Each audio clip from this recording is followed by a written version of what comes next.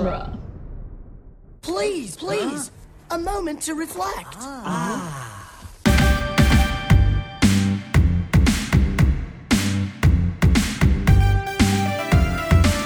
Hi, everyone, and welcome to the next episode of TMNT Minute Presents Back Issues, the podcast where we are talking about comic books in the Ninja Turtle universe. I am Scott Tofty. Here is our co-host, Adam Sheehan. Hi, Adam. Hello. Adam, I forget that you usually do these introductions. Yeah, but you're better at it. No, So- I guess we'll keep it then. And you're spinning the plates. You got everything up in the air. I'm multitasking. Yeah. So very special episode with us today. Very special episode for us today, comma. With us, we have some excellent special guests. You guys out there in listener land may have been aware of this project called Drawing Blood that Kevin Eastman has put out. And it's been paired with this other book, The Radically Rearranged Ronin Ragdolls. Well, we got two of the people with us today that helped work on those books. Mr. David Avalone. Hi, David. Hello. And Mr. Taylor Esposito. Hello, Taylor. Hey, how are you? We're very good. How are you gentlemen this evening? I'm good. How about you, Taylor? You know, calling it a night for once early. All right. We were almost going to have artist Ben Bishop on the show, but he apparently is driving, and I'm an advocate for safe podcasting. So he said, you know what? Why don't you sit this one out and not kill yourself in a car accident, which I'm hoping he appreciates. Yeah, we definitely don't want Ben to get hurt. No. We like his work too much, and I want to see more of these books.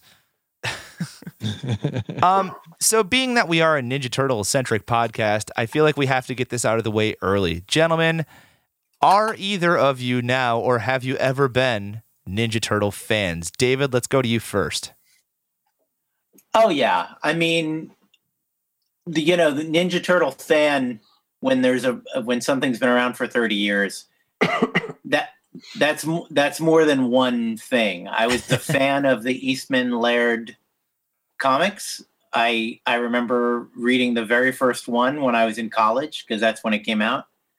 And I liked it. And with my usual brilliant assessment of pop culture, I said, yeah, no one will like this. This is This is a really specific satire of like Frank Miller and manga and the New Mutants and Chris Claremont, and I mean, who's gonna care about that? But of course, I missed the whole adorable funny animals fighting crime part, which is super popular.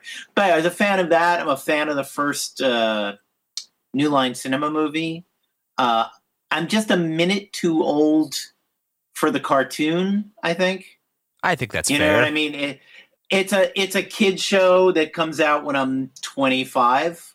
Yeah, you're Right. not awake that early on a Saturday. Yeah, I'm hungover when it's on, and I don't know that I would have appreciated it. So definitely a fan of all that. And of course, in preparation for the Ragdolls, I went back and reread the first 30 or 4, not even 30, the first 2 volumes of the collected Eastman Laird Turtles. Excellent. And it was very illuminating. There was a lot about it that I had kind of forgotten. It's really clear that they have no editor.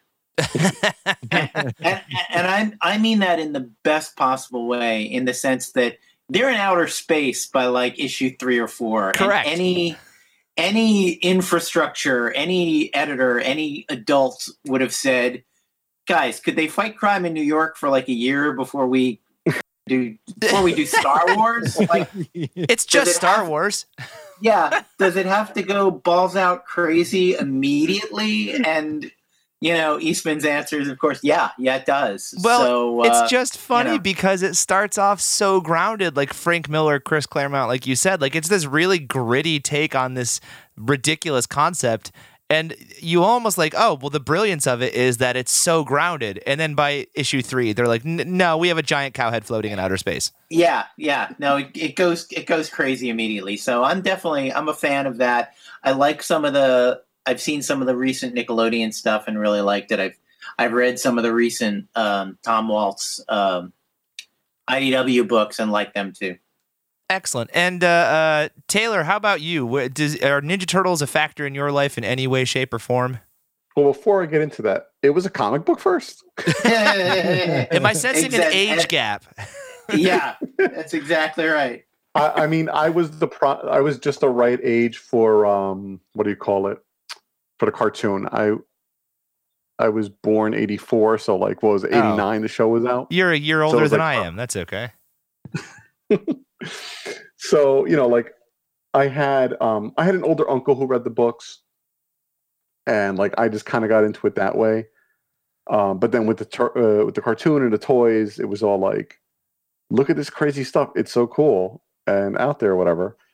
And then by the time the movie came out, like I saw like what the book was like, oh, I like this better. Yeah. Now, did you stick with the comic books as you were growing up? Because being around the same age as you, I know that I went through this like intense childhood Ninja Turtle thing, and then it disappeared for a long time, and then it kind of came back in my 20s. Same. I'm actually trying to catch up. I've missed so much. But yeah, that for me, it was so much the cartoons and the movies that like I kind of skipped the books for a long time, and just now I'm starting to like, all right, got to go catch up and figure out what I missed. So this name Kevin Eastman had been floating around in your collective brains pretty much both of your lives for a long time before you got this opportunity to work on Drawing Blood, correct? Mm-hmm. Oh, absolutely. Okay, so I guess the first question is, you guys had been in the comic industry for a while. Taylor, what were you working on before you got this? What wasn't I working on? I've been working for like 10 years now. So, I've worked at both Marvel and DC on staff. I've worked freelance for almost everybody. So I've done a little bit of everything at this point. Okay. And David, you were doing what? Well, for since 86, 87, I was in the film industry and still sort of am. Doing a little bit of everything, mostly I'd say like 50% film editing. And in 2014, I started writing comic books. Oh, wow. Okay. For Dynamite. And I had done... I think I managed to do a couple of series without Taylor Esposito, which is amazing. And then... Since at least the second or third series I worked on, it's been pretty much full-time Taylor. And we got paired up on Twilight Zone Shadows. I think that was right. Okay, so that was my second series. Yeah, and that's so you've pretty much worked on. You've lettered 90% of everything I've ever written. Does he ever change anything you write at this point? Is he just like, oh, I think he meant to say this? No, I actually have the opposite problem. Taylor has such faith in my copy editing and typos that if I put one in, he's like, oh, he must have meant that. Well, I mean, that's just a general rule of thumb with me. Like, if something's in there must be a reason for it. He spelled that wrong on purpose. So, but again, he's right. I do often use, dialogue effects that are sometimes phonetic rather than proper spelling. So the first thing it's a good idea. In that vein, before we go further, I'm gonna nitpick one thing from the Ragdolls book. It sounds like you have one there with you now. Oh yeah, that was a Tomo, I think. All right. How do you spell kitty? As in kitty cat. I don't know. Well, there are a variety of spellings. I can't even remember how it's spelled in the book. I was gonna say, I've always spelled it with the Y. I think you spelled it with an IE, and I don't know that I'd ever seen it like that. Oh yeah. So I was I took it as a stylistic choice. Yeah, it's a little more what's the word, whimsical as a spelling. Fantastical.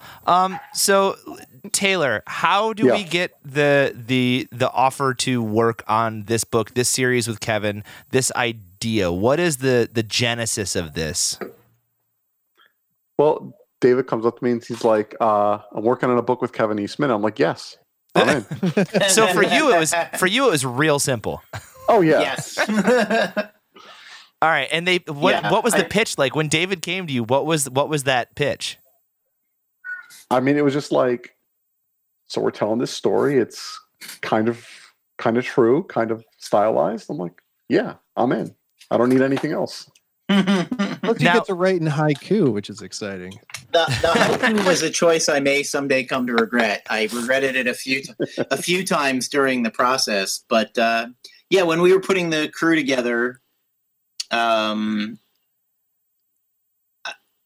did Kevin approach you directly?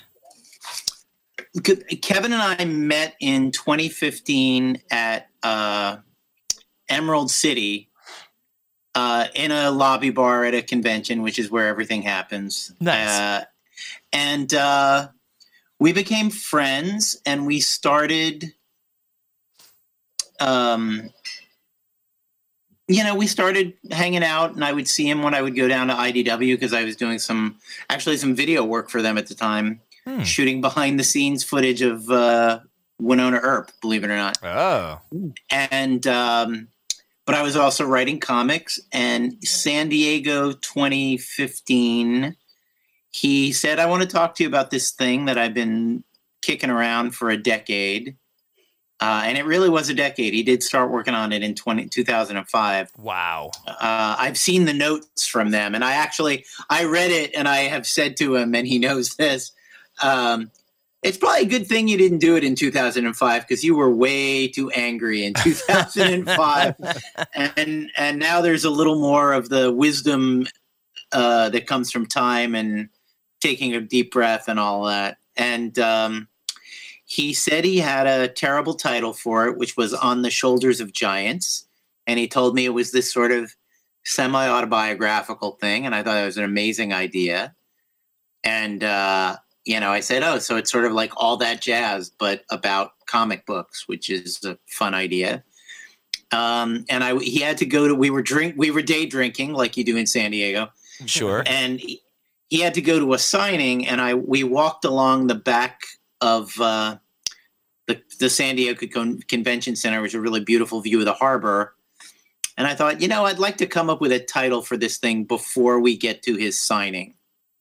And as we came in the back door at the convention, I tapped him on the shoulder and I said, Drawing Blood. And he went, oh yeah, that's it. That's a thing. So it was originally, I don't know if you picked this up anywhere, but it was originally a movie idea. Oh. And then it became a TV script, and then it became a TV series idea. And I wrote a pilot. And we shopped it around a little bit, and we sort of weren't crazy about the response we were getting. And it's a pretty common thing now, I think, that screenwriters create comic books as a selling tool. Like to make something seem more like it's a real IP. And because of having gone through this process, a lot of screenwriters ask me about that as an idea. And I always say, the difference is that Kevin and I are comic book guys, and we love comic books, and we're really happy to be making a comic book. As opposed to a means to something else. Yeah. I said, spending a year of your life and pouring a bunch of time, money, and sweat and blood into a thing that you think of as essentially a sales brochure, man, kill yourself before you do that. Don't do that to yourself. But in a way, if it had been a movie or if it had been a TV show and it had gone in those directions, we wouldn't have this great book. So it's almost like, when a door shuts, a window opens. Well, in that kind of sense. Not only that, but we do make comic books. We can just make a comic book. What would Taylor's role on the TV show be? The guy watching the show opening day. I mean, listen, I appreciate the lettering in the book. We had a lot of fun. I just read through it again for like the third time, Drawing Blood and the Ragdolls book, and I have to say I'm very impressed by the lettering. I like the layout. I love the text layout. I love it almost looks like Ragdolls is hand lettered. Well, that is actually hand lettered by the artist. Oh, so that's not you. No, that's not me. In that case, I hate it and it's terrible. I did the main story and all of Kevin's flashbacks. Oh, the flashback sequence is great. Yeah, and you really do a great job with the Kevin style on those pages. I actually thought that was Kevin's lettering too. Oh no, I researched his old lettering and I tried to recreate it as best I could. Oh yeah, well you nailed it. It's very good. All the books are put together really well. I really like, especially in Drawing Blood, the way it's written. It's it's such a different voice than we typically hear from Kevin in his books. I know he kind of did some of the noirish stuff with the Turtles, but this is like the way, if you just read it as a script, it reads as straight noir, which I really like. And it's funny and it's cutting. It's all the things that like a good sort of grown-up comic book should be. Well, thank you. I was sort of raised noir. My father wrote private eye novels in the 50s. Ooh. Actually, Oh, wow. he wrote them from the 50s through to the 1980s before he passed away in the late 90s. And the character name was Ed Noon. If you want to see samples of his writing, I actually operate 3 Twitter accounts right now. Mine, one called Ed Noon PI, EDNOONPI, and that's literally just quotes from his books. Nice. And also, I will admit, in front of witnesses, the Shane Bookman Twitter account is me. That's you. I was going to ask who that was. That is me. Well, I write Shane's dialogue, so it does seem Seems fitting. appropriate to keep it in that world. But yeah, we thought a lot of people for a lot of reasons, we framed the Kickstarter and the comic as though Shane was a real person and the Ragdolls phenomenon was a real 90s thing. One of the main reasons is we wanted to have it be in a world where Kevin was also a character, because I think that helps people from being distracted by believing it's 100% true autobiography. Kevin always likes to say, Shane gets in a gunfight in the first 5 pages, and I can absolutely promise you I've never been in a gunfight. Yeah, well, I'll tell you, sitting down and reading this book and knowing that it is partially, autobiographical from Kevin's point of view, or biographical, I suppose, I'm like, part of me is a little scared from my childhood. Like, okay, was he, and then you said he was angry. I'm like, was he really this angry in his life at a point that he's like, I'm going to cut off my drawing hand before I ever did a damn thing? Like, is how much of the vitriol, the drawing hand thing, which of course the character that does that in the story is Frank Forrest, not Shane, right? But where that's one of the primary inspirations for this story. Kevin read an interview with the legendary Wally Wood, in which Wally Wood was asked, some very puffy question of like, Mr. Wood, you're such an iconic, legendary comic book creator.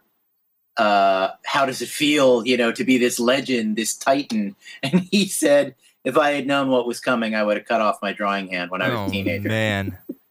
And Kevin read that and went, how do you get there?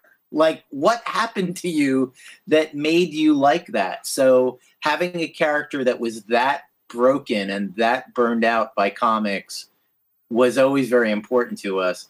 And Frank Forrest, I mean, the connection between Frank Forrest and Wally Wood is pretty obvious with Forrest and Wood and all that. Yeah. And he's drawn to look like Jim Steranko, and of course he doesn't really have all that much in common with Jim Steranko. And he's Shane's partner in a publishing venture, like Dennis Kitchen was Kevin's partner in but he's none of those people. Right. He's Frank Forrest. Mm-hmm. He shares microscope. I can confidently tell you that Dennis Kitchen does not owe any money to Lithuanian mobsters. I 100. He's not suicidal. He's not a bad guy.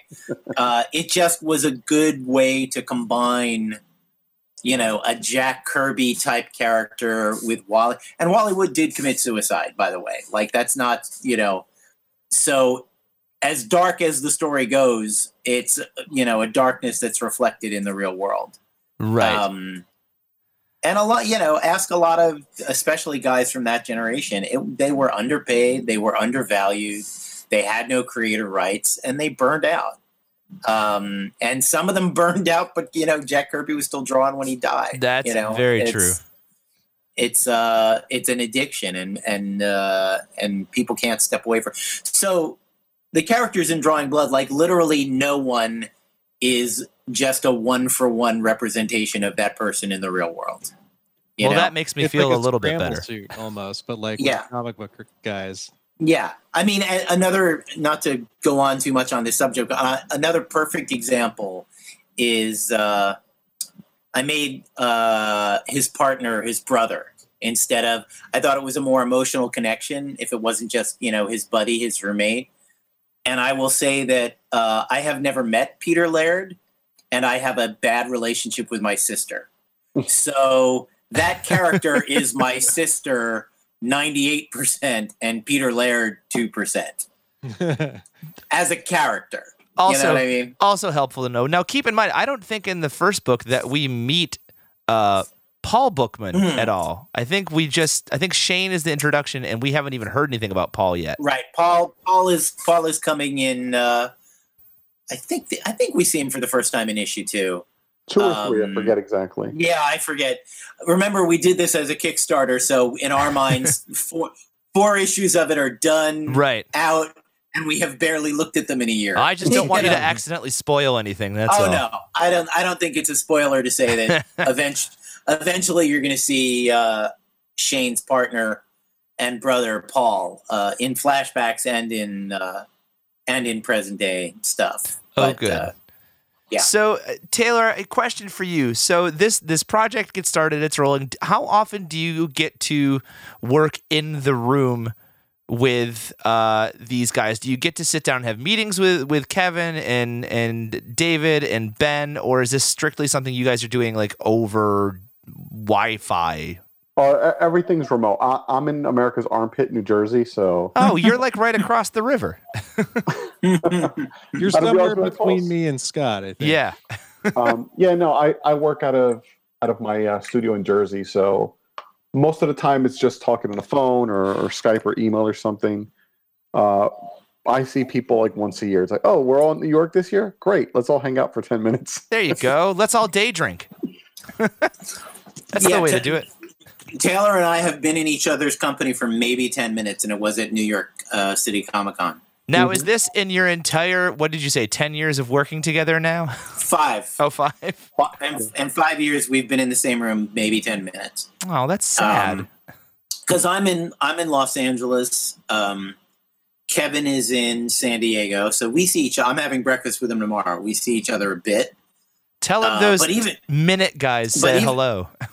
I will do that. I'll tell him we did this. And but even us, like we talk on the phone for long periods of time because we have a lot, we have a lot of stuff going on. And Ben, I've seen at a couple of cons. Ben has come out to San Diego twice. But yeah, that's honestly, guys, that is the nature of comic books in the 21st century. Wow. There is no bullpen anywhere. There's I will never forget the first comic I did for Dynamite, really great artist named David Cabrera. And I looked him up on Facebook out of curiosity. And Mr. Cabrera lives on an island off the coast of Morocco. Oh. and the artist I've done the most work with is a guy named Dave Acosta, who lives in Michigan. I think Deerfield. I think so. Not 100%. Might be a small town outside Deerfield, but and Dave has drawn 30 issues for me off the top of my head. Wow. And we've never met face to face. And I love the guy. I consider him a very close friend because we talk a lot. We mostly communicate, believe it or not, through Facebook IMs. That sounds incredibly familiar. That's how Adam and I, the Turtle crew here, we've hung out maybe as a group once, twice. Yeah, we've only ever all been together in one place and one time once. And we were super drunk when we did it. Yeah. And I mean, that's a good way. That's a good way to do it. There's a lot of podcast groups out there that, I mean, that's kind of the world of podcasting in the same way. Like a lot of us, like I've never personally met Scott Corelli, and he's responsible for just about everything I've ever done podcast wise. So. Yeah, so not all together unfamiliar. If you don't mind, I want to dive into some of the details in the book here a little bit more. So either one of you guys can jump in and answer. It's fine with me. I really enjoyed. I'm looking at the Ragdolls book here, and I'm really enjoying just how much it is Ninja Turtles, but also how much it's not. So like the things that I noticed that are very Ninja Turtles are the family aspect, clearly the Japanese and ninja influence, and the fact that they're very childlike and also they're anthropomorphized animals. But there's a lot in it that is also very different from the Ninja Turtles, and I was wondering if you guys could just sort of talk to the things that are unique to this particular set of characters that you were working on. Well, I think that some of that comes from the desire to not just be a pastiche, to create something. Like, we never felt the desire, as an example, the family. It's an elderly Japanese couple. They are based on an elderly Japanese couple I've been friendly with over the years, who own a sushi restaurant in Los Angeles on Sunset Boulevard. But I think that's a good example of the approach, in that as much as we wanted it to be like the Ninja Turtles in ways that were resonant for fans of the Ninja Turtles, we felt absolutely no need to be a slave to that, in the sense that Mama Mashiko is their Splinter, essentially. She and her husband, but then the husband is killed and it's mostly her. She didn't need to be an animal. You know what I mean? She didn't need to be. She's literally just a chef at a sushi restaurant. Let me ask you this then, with knowing that how much these people are based on people in real life. Are these 3 cats based on 3 actual living cats? I'm starting to get the impression. No. That's actually that's a weird, like, how the magic of things works. Long before I came along, it was going to be 3 reptiles, believe it or not. They were the radically rearranged Ronin reptiles. And sort of right before we pulled the trigger on starting the project, Kevin called me up. He's like, reptiles are green, man, and it's too close, and I don't like it, and they're not cute. No one thinks reptiles aren't particularly cute. So let's do something different. And he suggested cats, and I would have suggested cats if he hadn't. I'm a cat owner. I have 3 cats. The magic of the process is their personalities are a little based on the personalities of my cats. I didn't come up with the visual of what they should look like, but I have a black cat and kind of a fluffy gray silver cat and a tiger stripy tabby cat. So that is essentially how the ragdolls ended up. And when Kevin and Troy, and to a smaller extent Ben, when they were done tossing the ideas around and came up with the final, with my input, but still, I didn't really push it that way. I didn't say one has to be black, one has to be gray, and one has to be stripy. That's where those guys landed. And then I looked at it, I said, these are my cats, guys, just for the record. You have faithfully recreated my cats. And I do sometimes call my black cat Otomo, because that's the most one-for-one. My black cat, Mackie, is cranky and angry and has kind of an attitude problem. So that got pretty much transferred directly to Otomo. Miyazaki's persona doesn't really come from anywhere but my love of Miyazaki films and the man himself. And Tezuka is, again, just, you know, I don't know if you picked up on visually, each one of them has an aspect of the most famous, or not the most famous, but projects, the directors they're named after. Oh, I didn't catch that. Yeah, if you look at Otomo is wearing the red leather jacket from Akira. Ah. But in Akira, it's got a pill on the back. And Otomo's has a piece of salmon nigiri. Because she's a cat, not a pill pop, a pill popping teenager. Tezuka is the creator of Astro Boy, right? And I did see that in the book. One of them is like doodling Astro Boy. Yes, they're all in the origin sequence. You see a little bit of that, but Tezuka has the big red boots, like Astro Boy. And also, I think she's got Astro Boy's sort of cheerful leadership persona. And I consider Miyazaki very spiritual, the filmmaker. And my favorite Miyazaki film is Nausicaa. And Miyazaki, the cat, is wearing a little flight helmet like Nausicaa wears. Also referenced visually in the origin story, too. Yeah. Is reading Nausicaa, yeah. Yeah, Troy heard me describe all of the things. I don't think I described those. I think I just said they're all doing little activities. And I think Troy chose those 3 activities for that. I should also say, as far as the art goes, this is a little bit of an unrelated question, but I think it'd be interesting to Ninja Turtles fans. You know, I don't know if you've ever heard the expression Marvel style. Yes. Yeah. This is the only comic book I've ever done Marvel style, and I didn't do the whole thing that way. But basically, when I started writing the fight scenes, knowing that Kevin was going to draw the layouts, I called him up and I said, Kevin, I feel a little stupid describing how to lay out a ninja fight scene to Kevin Eastman. So if you don't mind, I'm just going to Stan Lee it up for a few pages. So if you read the original scripts, every time there's a fight scene, it's literally just in the script. It says the cats fight the dogs for 3 pages, and I will add the quips later.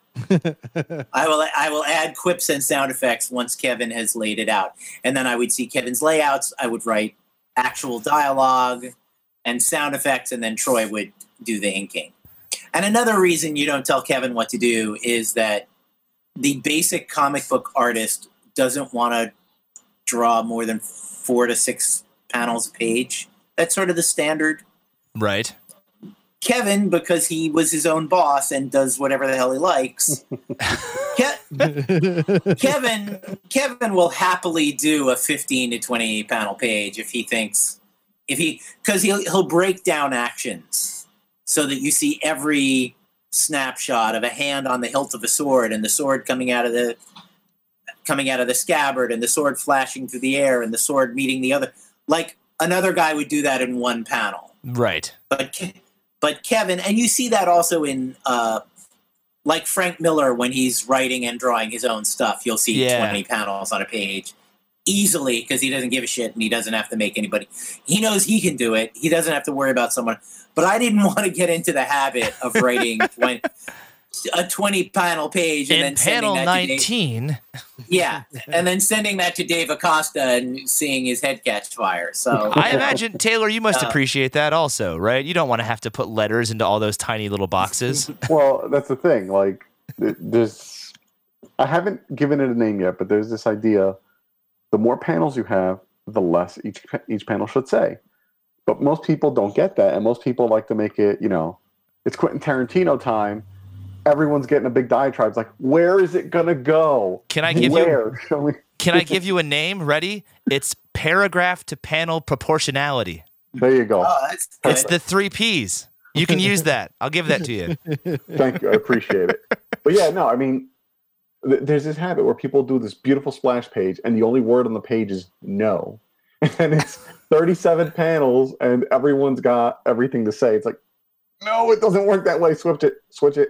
Yeah, I feel like the Batman Hush comics had a lot of those big splash pages with like the single word on it.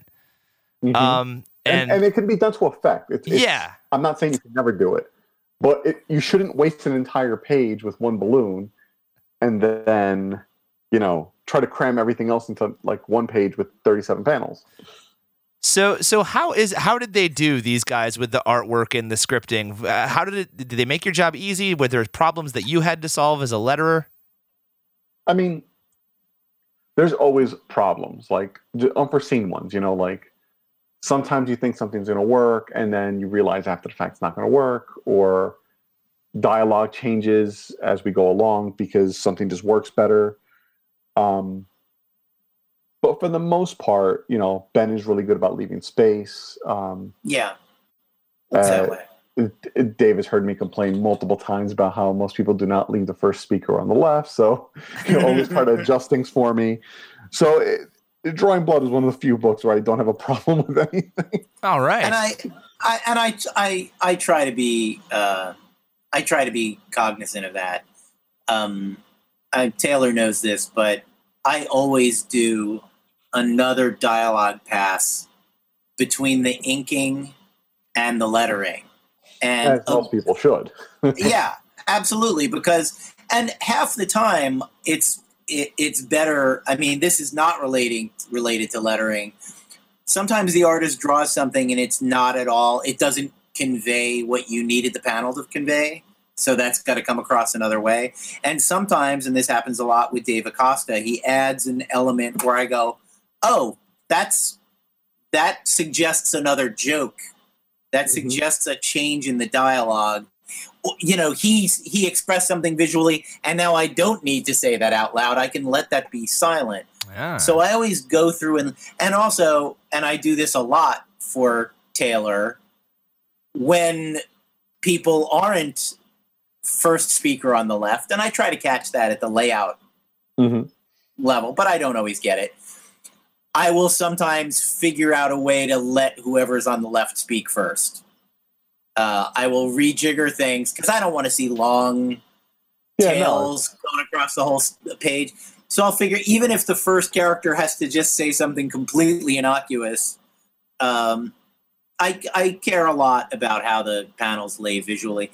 And Taylor will tell you, I'm a wordy ass writer, but but I do look at the final book, and a lot of times I'm like, well, this panel has 5 lines in it, and it's a small panel, and the very next panel has 2 lines in it, and it's a huge panel.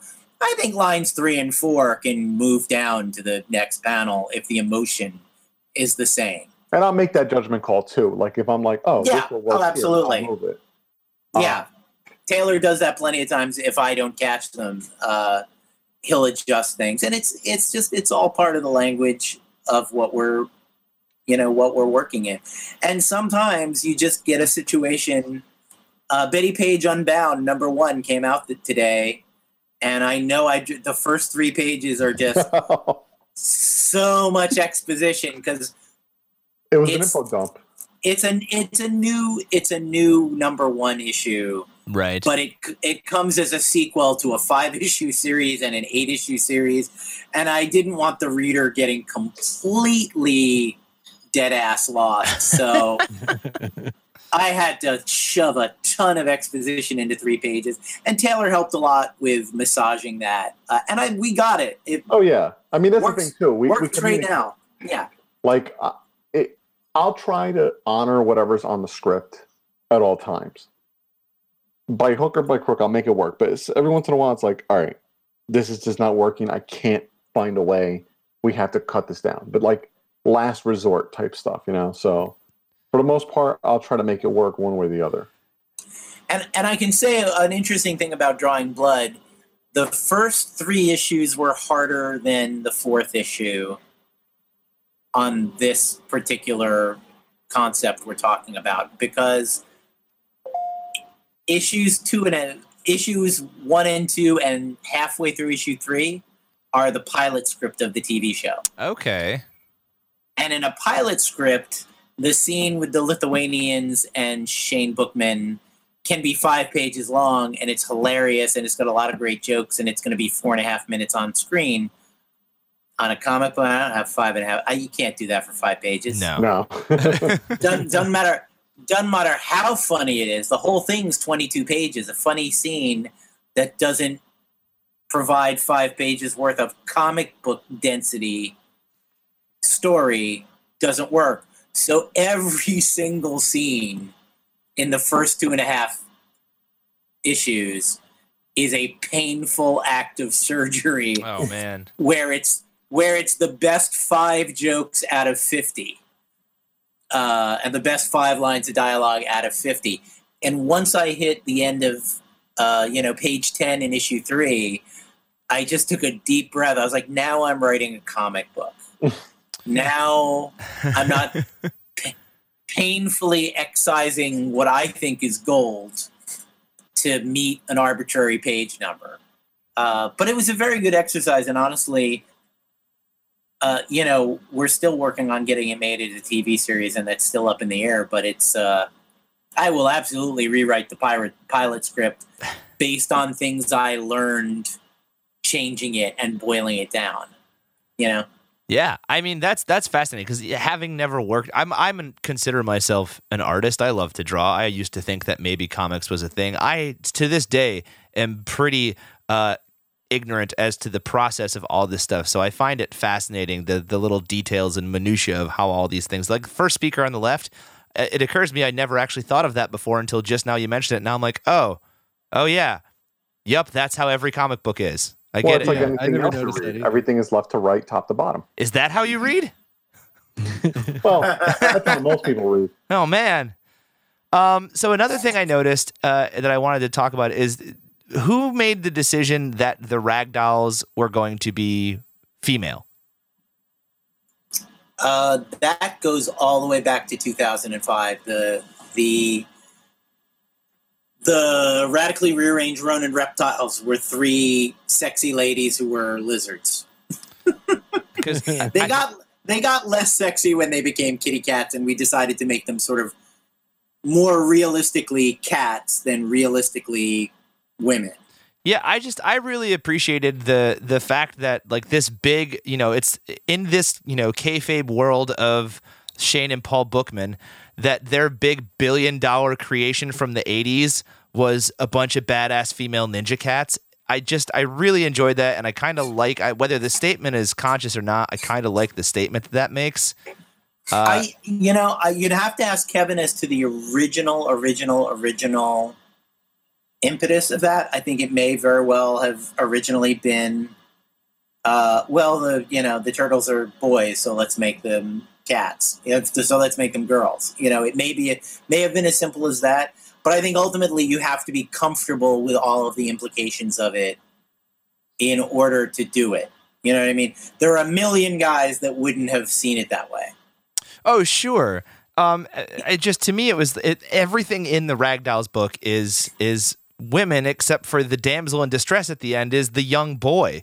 So yeah. I just like that. It seemed, I interpreted it as this very conscious gender flip, which I really appreciated. I thought it was a really good thing to do. I think it was. I mean, I think the reptiles version from Kevin, I don't think he hadn't developed it very far. So there wasn't an April O'Neil. There wasn't a human best friend. And when I thought about, well, who's the human best friend that's a flip on that?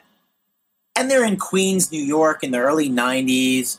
It just seemed like an African-American kid was the most interesting choice to make. And very intentionally making him a boy, because the idea is this thing was a global phenomenon and everybody was in love with it. So I felt like there had to be a male character that little boys role modeled, for want of a better word, and could project themselves into. Not that boys do not project themselves into the girl cats all the time. Grown men have messaged me and said, I'm totally a Talmo. I totally get where she's coming from. So, I don't believe that that's a necessary thing, but I thought it created an interesting balance with the characters to line them up. And again, and Splinter being male and Mashiko being an old Japanese woman. All of those things are flipped semi-intentionally. But also, it was just the best way the story worked. Yeah. As an aside, I don't know if you're familiar with Winona Earp. Very on the fringe. I haven't had a chance to read it yet. It was created by a guy named Bo Smith, who's a very good writer, wonderful guy, and he gets asked a lot. When you're developing the comic book, and it's the long lost, 27th generation descendant of Wyatt Earp, did you make it a woman as some kind of feminist statement? And Bo is a perfectly feminist believer in equality. But his honest answer is, you always ask yourself, what's the boring way to do it? And then you do it the other way. Fair. And he said, what's the boring way to do a descendant of Wyatt Earp? Is it some handsome dude in a mustache? The crazy interesting way is it's a chick with a bad attitude. Or a giant mutant cat. Yeah. Yeah. That's the, but yeah, that's the, what's the more interesting take on it? And, this seemed like the more interesting take on it. I also think in terms of their origin and how they're like the Turtles and not like the Turtles, I think it helps that I'm not a lifelong, having seen every incarnation of the Turtles super fan, because I think I might have been more trapped in trying to make it like the Turtles. You know what I mean? Yeah, I was familiar enough to know what I was referencing, but not so familiar. I was like, well, man, they got to have a, maybe instead of a rat, it's a raccoon. Maybe instead of a female reporter, it's a male reporter. I didn't feel that trapped and that and also obviously Kevin made it easy for me by being completely open to all of the ideas. Yeah, I think that definitely probably would have not worked in your favor, because Lord knows, as the giant obsessive turtle fans that we are, that we get into our own heads about it sometimes. Even when we're talking about Ninja Turtles, it gets a little ridiculous. Adam, do you have any questions? We're coming up on the end of our hour here. I don't want to hold you guys too long, but I want to make sure Adam gets a chance to get a couple questions off, and we'll wrap it up with you guys here. So, Adam, anything? Well, I really like the idea of the book within the book, and then the book within the book being its actual own entity. Like, there's two books, one exists inside the other one. Yeah. Whose idea? How did that come about? That came about partially that was an art decision, and partially it was a commercial decision. I'll tell you the art side first. The art side is, when I was writing the first issue of Drawing Blood, we had worked out the names of the cats, and we had worked out what they looked like. But the more we worked on Drawing Blood, the more I was like, without knowing the whole origin story, without writing these characters, it's super hard for me to write the hallucination version of the characters.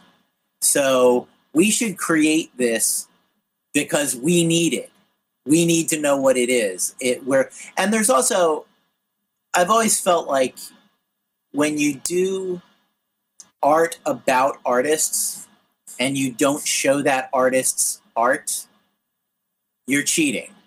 Yeah, because you end up with a bunch of scenes, and you've seen this in 100 movies, where someone says to the main character, "You're so funny, you're so talented, you're such an amazing musician," and you as an audience member goes, "What, I have to take her word for that?" Like, why do I believe? Whereas, to use All That Jazz, which maybe is an old movie for you guys, but you see him be a brilliant choreographer in All That Jazz. You don't need to be told over and over and over, he's a brilliant choreographer. There's a centerpiece in the movie where you see a dance number he choreographed and you go, well, hell, that is genius.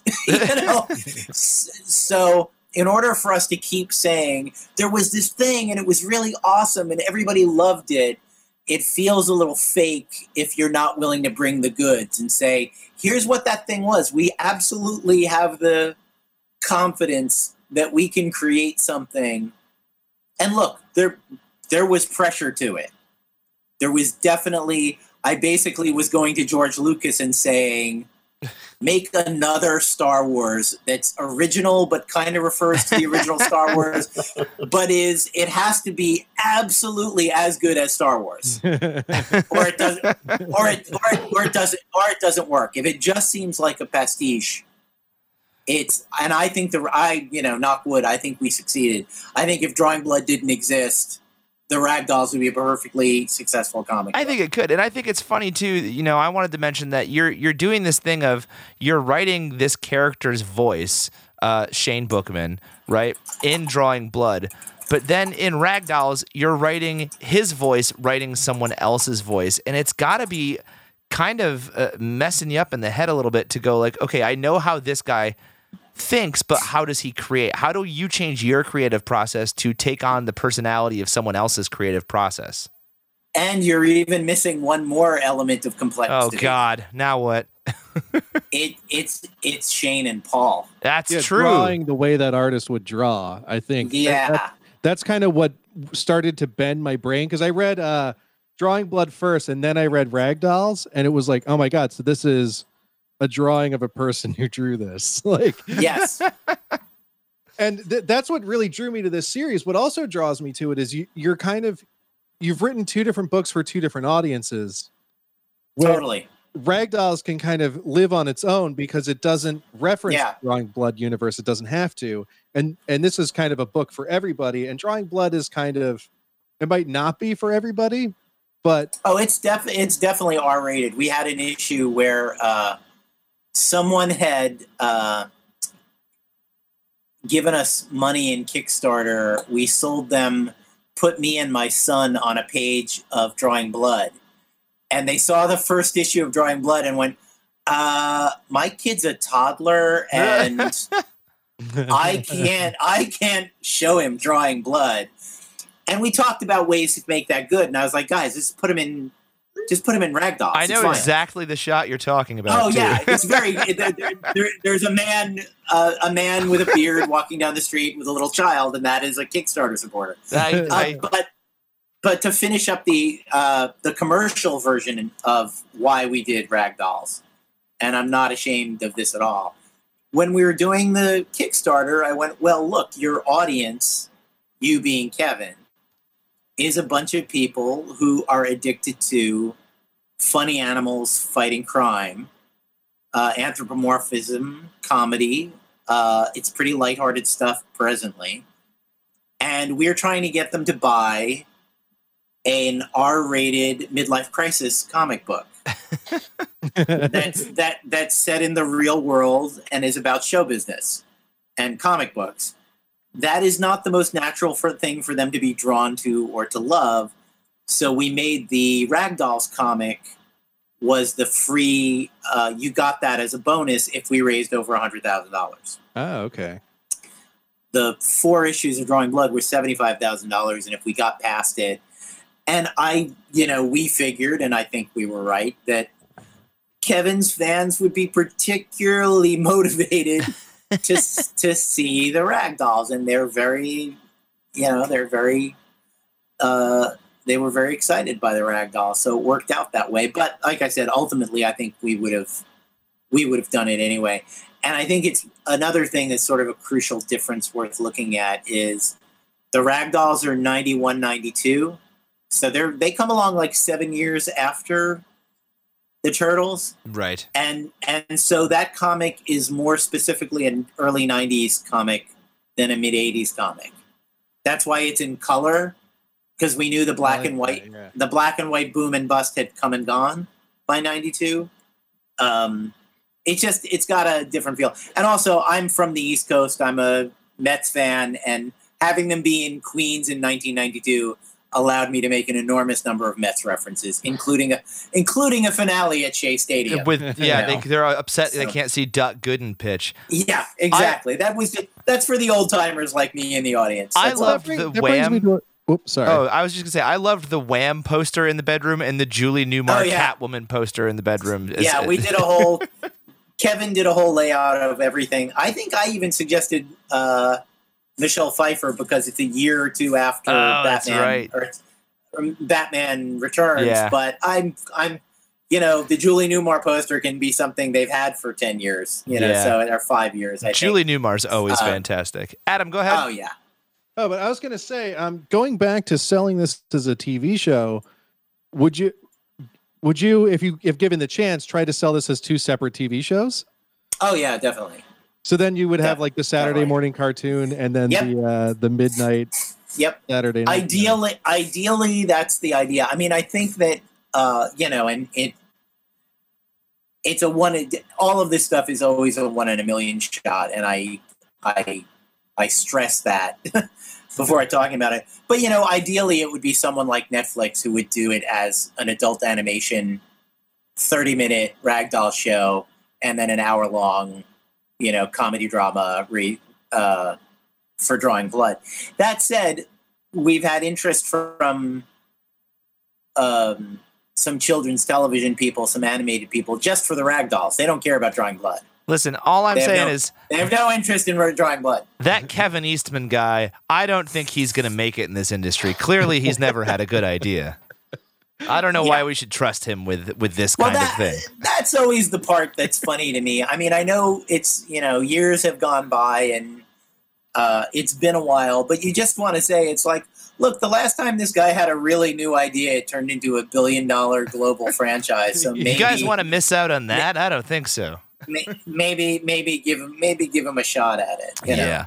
But all right, so I want to wrap it up here with you guys. I want to thank you so much for coming. We have just a couple of quick rapid fire questions we always ask all of our guests. Sure. So the first one, we're going to go back to Ninja Turtles.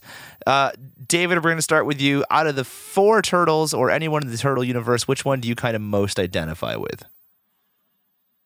Oh, identify with. I usually get which one is your favorite, and I always say Michelangelo just because. That's why we had to tailor the question, because everyone's favorite is Michelangelo, Right. of course. Right. It's also, that was my dad's name, so the name means a lot to me. Oh. Yeah, my name is a cheap classical art joke on Michelangelo's David. Oh, man, that's amazing. I like your dad. I'm going to go read his books. You should. I think, as far as I think Donnie. All right. I think Donatello. That's always Peter's answer too. Whenever he's asked about which is his turtle. That's interesting. And Taylor, how about you? Which turtle do you think you most are represented by? Oh, definitely Raph. I'm a hothead. Based on this conversation, I would absolutely agree. I almost answered for him. Yeah. I'm keeping it controlled for now, but you're doing a great job. Taylor, Jersey strong. Yeah, cheers always. Taylor, like what? We haven't heard a lot from you, so I want to get this question out of here. What is your favorite part about being on this creative team? There's a lot. I mean, I like everyone I'm working with. I've wanted to work with a bunch of them for different times, but I'm only gonna say this because I work with David so often. I got the chance to work with Kevin Eastman. Come on, Sure. We got to interview him, and I was like, oh my God, he said my name. That's like a dream come true. So I can only imagine getting to put his words and his ideas onto paper must freak you out on a pretty intense level. The day I got the first page that he drew, for the flashback, I was like, what the hell is my life? Oops, Kevin, I lost it. Can you draw another one? Meanwhile, it's framed on your wall. Actually, Unfortunately, it was digital, so. Oh. Funny you should say that. This is how nice a guy Kevin is. He gave me that page. Aw. He was. I have the first Kevin Eastman Drawing Blood page. It's the one where he's at the convention and meets the Jim Steranko looking Frank Forrest. Just package showed up one day. I opened it up and he was like, "This is for you, man." And super cool. Means a lot to me. Yeah, I got my signed Kevin Eastman print when I ordered it. My comic shop didn't have Drawing Blood in the day it came out, so I was like, son of a...